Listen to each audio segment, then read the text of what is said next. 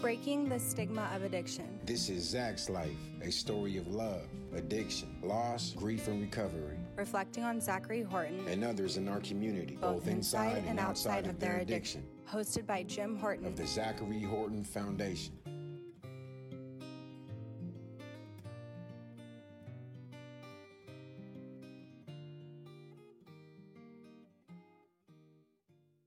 Our next guest this evening is Erin Khar. Erin is going to be joining us via Zoom.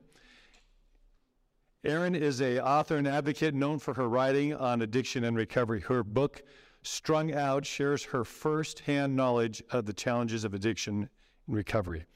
Discusses the need to rethink tough love as a response to addiction. She writes a weekly advice column, Ask Erin, on Substack, and her personal essays have appeared in Self, Marie Claire, Salon, Huffington Post, Esquire, Cosmopolitan, and others. Erin comes to us from New York City. Erin, nice to have you. Hi. Thank you so much for having me here.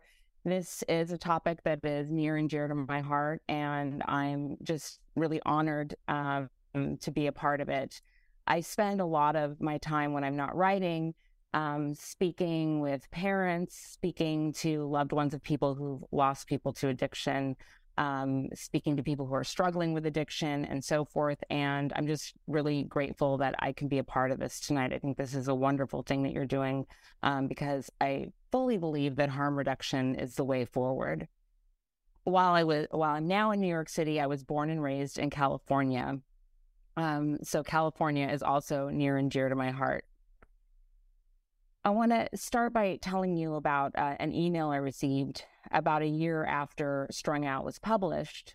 And it was from a stranger, which is not unusual.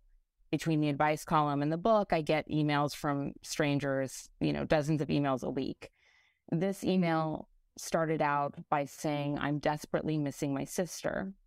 What was different about this email is that the stranger wanted to know if I remembered her sister or what her sister had written to me a few months earlier. She explained that her sister had given the book to their mother and to her sister, and her mom wanted to thank me for helping her understand what her daughter had been going through and for making her daughter feel seen. She also told me that her sister had recently died of an overdose. As I searched back through my DMs looking for her sister's message, I felt that familiar buzz of sadness racing through me. And I found those messages. This young woman told me she was struggling, that she felt ashamed, that she was trying to get help. She thanked me for writing the book and said that I'd given her hope. We exchanged a few messages, and she died a month later. As I read over those messages, I felt that feeling that I'd felt many times of being gutted. I didn't know her, but I knew her pain, and I knew that that could have been me. I'd overdosed multiple times in my years of active addiction. The time that was the most severe, I had been saved from a friend who performed rescue breathing. And if she hadn't been there, I'd be dead. That was 25 years ago, and I have no way to quantify the amount of people I've lost to addiction. People like this young woman.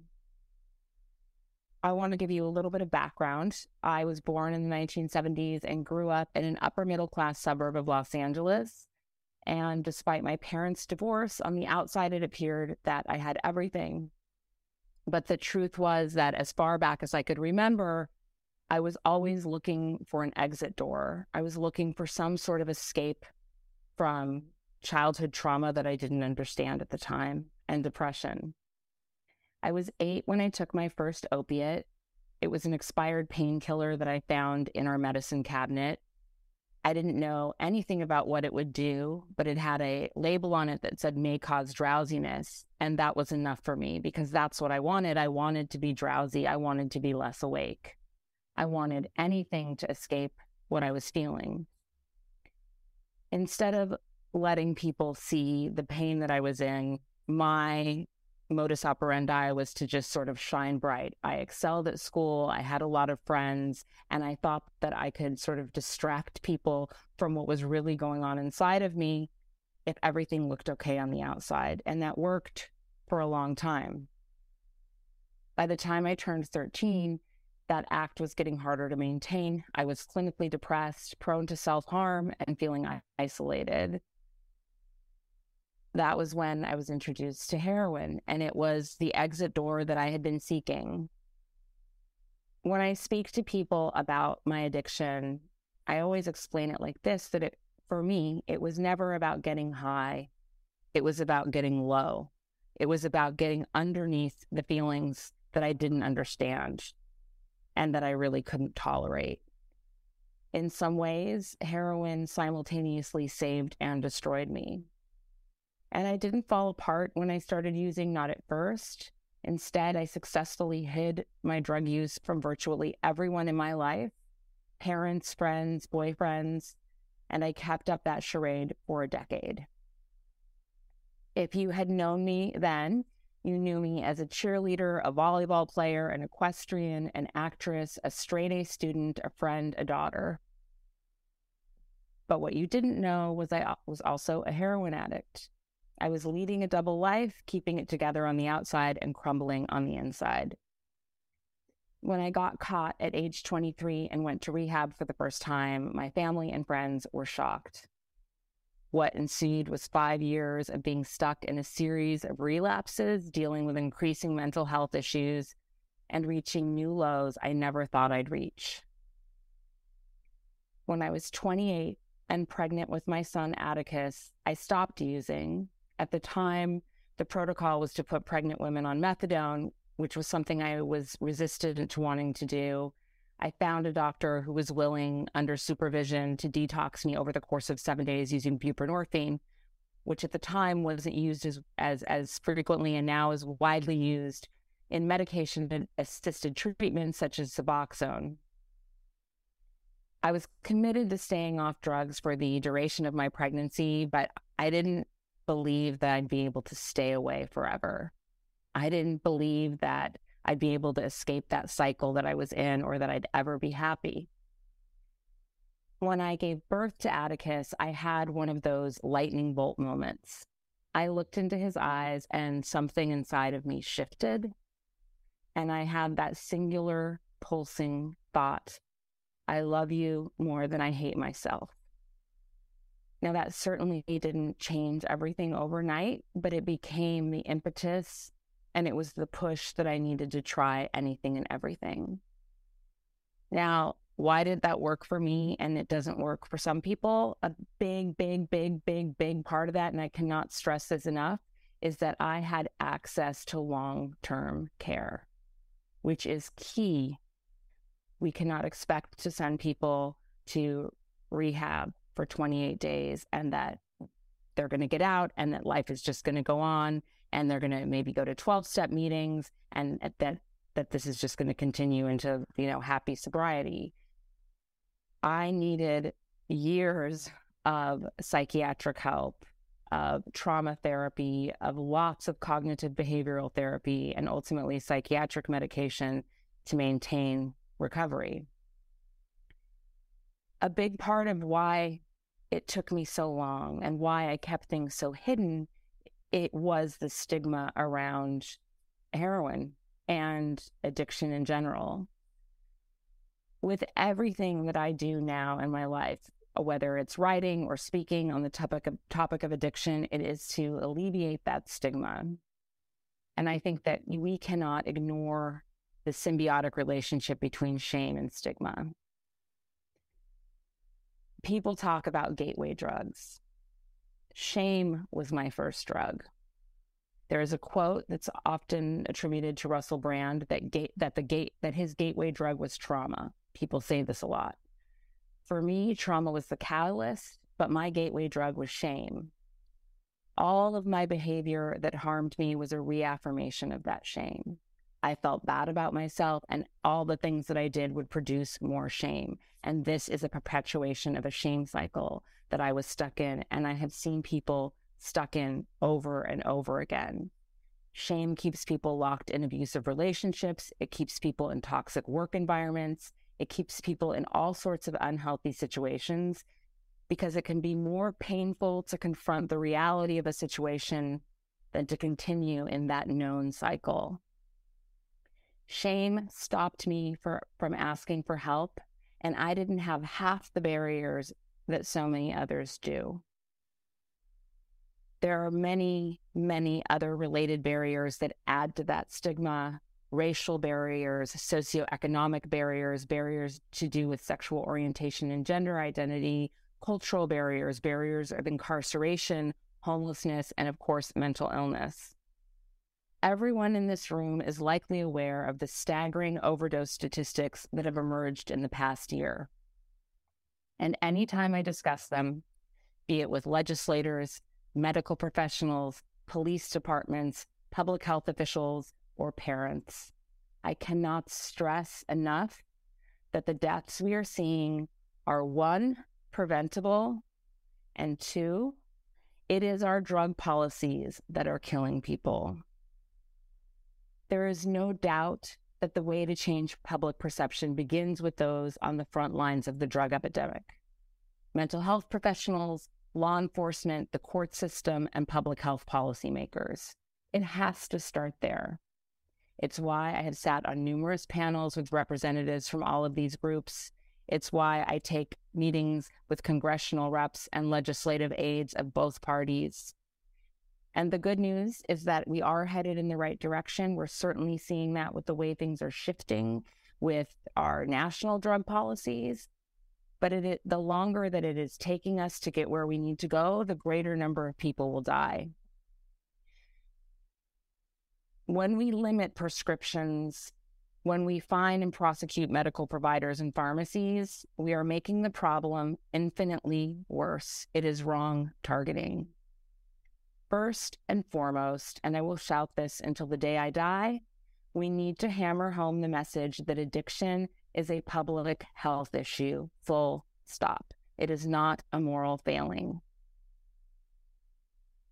And what do we do with other public health issues? We use evidence-based solutions. That is the foundation of harm reduction and what we're here tonight to discuss. We don't incarcerate people. What works is harm reduction, because people cannot recover if they're dead. And as long as they are alive, there is hope. Because people need a non-judgmental path to recovery. This is about healthcare, not enabling. What works is decriminalization. We should be diverting the funds used to jail people in for-profit detention centers and instead invest in health. What works is treating those struggling with addiction like human beings. Tough love rarely helps. Connecting people to communities, providing them with healthcare and stable housing, that is what works. What also works is early intervention in the way of mental health services that are free and preventative, especially with young people. Imagine the difference we could make by spending tax dollars to ensure young people are given the tools and help they need to thrive. As I mentioned, I was 8 years old the first time I took an opiate. I say this because I often talk to friends who have kids. I'm a mother myself. I have a 5-year-old and a 19-year-old. And when people ask me about when they should start having the drug talk, I say that we have them as soon as we start talking to them, because we start having the discussion about drugs before we ever mention the word drugs. We start by talking about emotional regulation. We start by opening up conversations about things that we struggled with when we were kids. We open up a non-judgmental, safe line of communication with our children. But long before they hit middle school, we need to talk to them about drugs, not in a spooky weapons of mass destruction boogeyman way, but in a way where we give them neutral facts about drugs and the tools so that they have the self-efficacy to make informed decisions about keeping themselves safe. When I was 13, I started using heroin, and I struggled with that addiction for 15 years. I needed mental health care, not just say no. As a country, the United States has spent over $1 trillion on the war on drugs. And look at where we are. What have we accomplished? We have driven people away from obtaining legal, regulated pain medication to the illegal drug market, where the supply is unregulated and flooded with fentanyl, and now even scarier substances. We have achieved racially biased mass incarceration. In 2022, the U.S. spent approximately $41 billion on drug treatment and prevention, which sounds like a lot. Now, I don't know where all of that money went, but that's the number. And let's contrast that with mass incarceration. 1 in 5 people who are incarcerated are being incarcerated for a drug offense. And the amount of money that we spend on that 1 in 5 per year is $182 billion. If we shifted our focus on what needs to be done to save lives, we would be concerned with treating the health of human beings, not fighting a war that is impossible to win. Because we will never win the war as long as there are people who are seeking to treat emotional pain, because that is what addiction is. These are people treating emotional pain. As of March 5th of this year, I have been in sustained recovery from addiction for 20 years. This is something that I never thought was possible. I was a chronic relapser. I was, at the time that I was first introduced to recovery, this was in the late 90s when I first was in recovery, and I was a chronic relapser. And with each relapse, I accumulated more and more shame around it. This is something that we need to talk about openly within recovery communities, not that it's a necessary part of the process, but that it is a normal part of the process, and that we don't erase the recovery that we had. We build upon it after a relapse. When I finally began to address my own mental health issues and childhood trauma, I was able to then do the spiritual work that I needed to do to maintain recovery. I want to read you a very short excerpt from the last chapter in my book that articulates my feelings about the last 20 years of recovery, because I think I said it in the book better than I can say it now. I have often compared my years spent in active addiction to being in a room on fire. With each passing year, with each line I crossed that I said I wouldn't, those flames got bigger, those flames got closer, and I couldn't figure a way out of the room. Every exit I approached was too thick with smoke and fire to get through. The last time I detoxed, when I was pregnant with Atticus, I knew that I couldn't stay in that room any longer. That staying in that room would kill us both. I made a decision to walk through the flames and fortunately made it out. I didn't know until I'd walked right through that had been the solution all along. As I believe is true with most compulsions, for addicts, the only way out is through the pain and the shame and the trauma, through facing the very things we ran from when we turned to drugs. And that is the beginning. I've stayed on medication since 2012, and it has transformed my life. I accepted that my brain works differently and needs chemical help to function well. Certainly, I'm not happy all the time, but in general, I am. I don't have the extreme highs and lows. I don't act out in destructive ways, and I can mostly regulate my emotions. And with time and therapy and further spiritual searching, I have healed and continue to heal. I have learned how to stay. I have learned how to sit in discomfort and grief. I have learned how to be in a relationship, a partnership. I have learned how to stop looking for an exit. Having gone through sexual abuse, rape, heroin addiction, and mental illness, and experiencing the PTSD of all of it, I had to learn how to make it through extreme pain without destroying my life. I had to grow spiritually and mentally and emotionally. And that growth has made me capable of facing life in a way I didn't think I could. Someone once asked me about my writing. Don't you want to leave all that mess behind you? When we write the truth, when we write about our experiences, we reflect back what it means to be a human being. And that reflection creates connection. I write what I know, what I've learned, and about the road that got me from there to here. We turn to art and make art to feel less alone, to stir something, to think, to breathe, to dream, to recover. I have said this before, and it remains true for me. I have no desire to run from my past, to not look back to all that mess. That mess is a part of me. That mess has allowed me to live and be here today. I hope that by sharing my story with you, I make you feel less alone. My life today is unrecognizable from what it once was at 8, at 13, at 23, at 26. I never would have believed the peace and happiness I found was possible. I didn't think I could let go of the shame. I didn't think I could tell the truth. I didn't think I could forgive myself or not see myself as a monster. For so many years, I didn't think I'd make it out of addiction and depression alive. I was certain that I'd meet my end in overdose or by suicide. But here I am. For the ones who didn't make it, for the ones who survived, for the ones who are still struggling, I see you, I believe in you, I love you. What you're doing here tonight as a community is how we are going to see those overdose and addiction rates drop.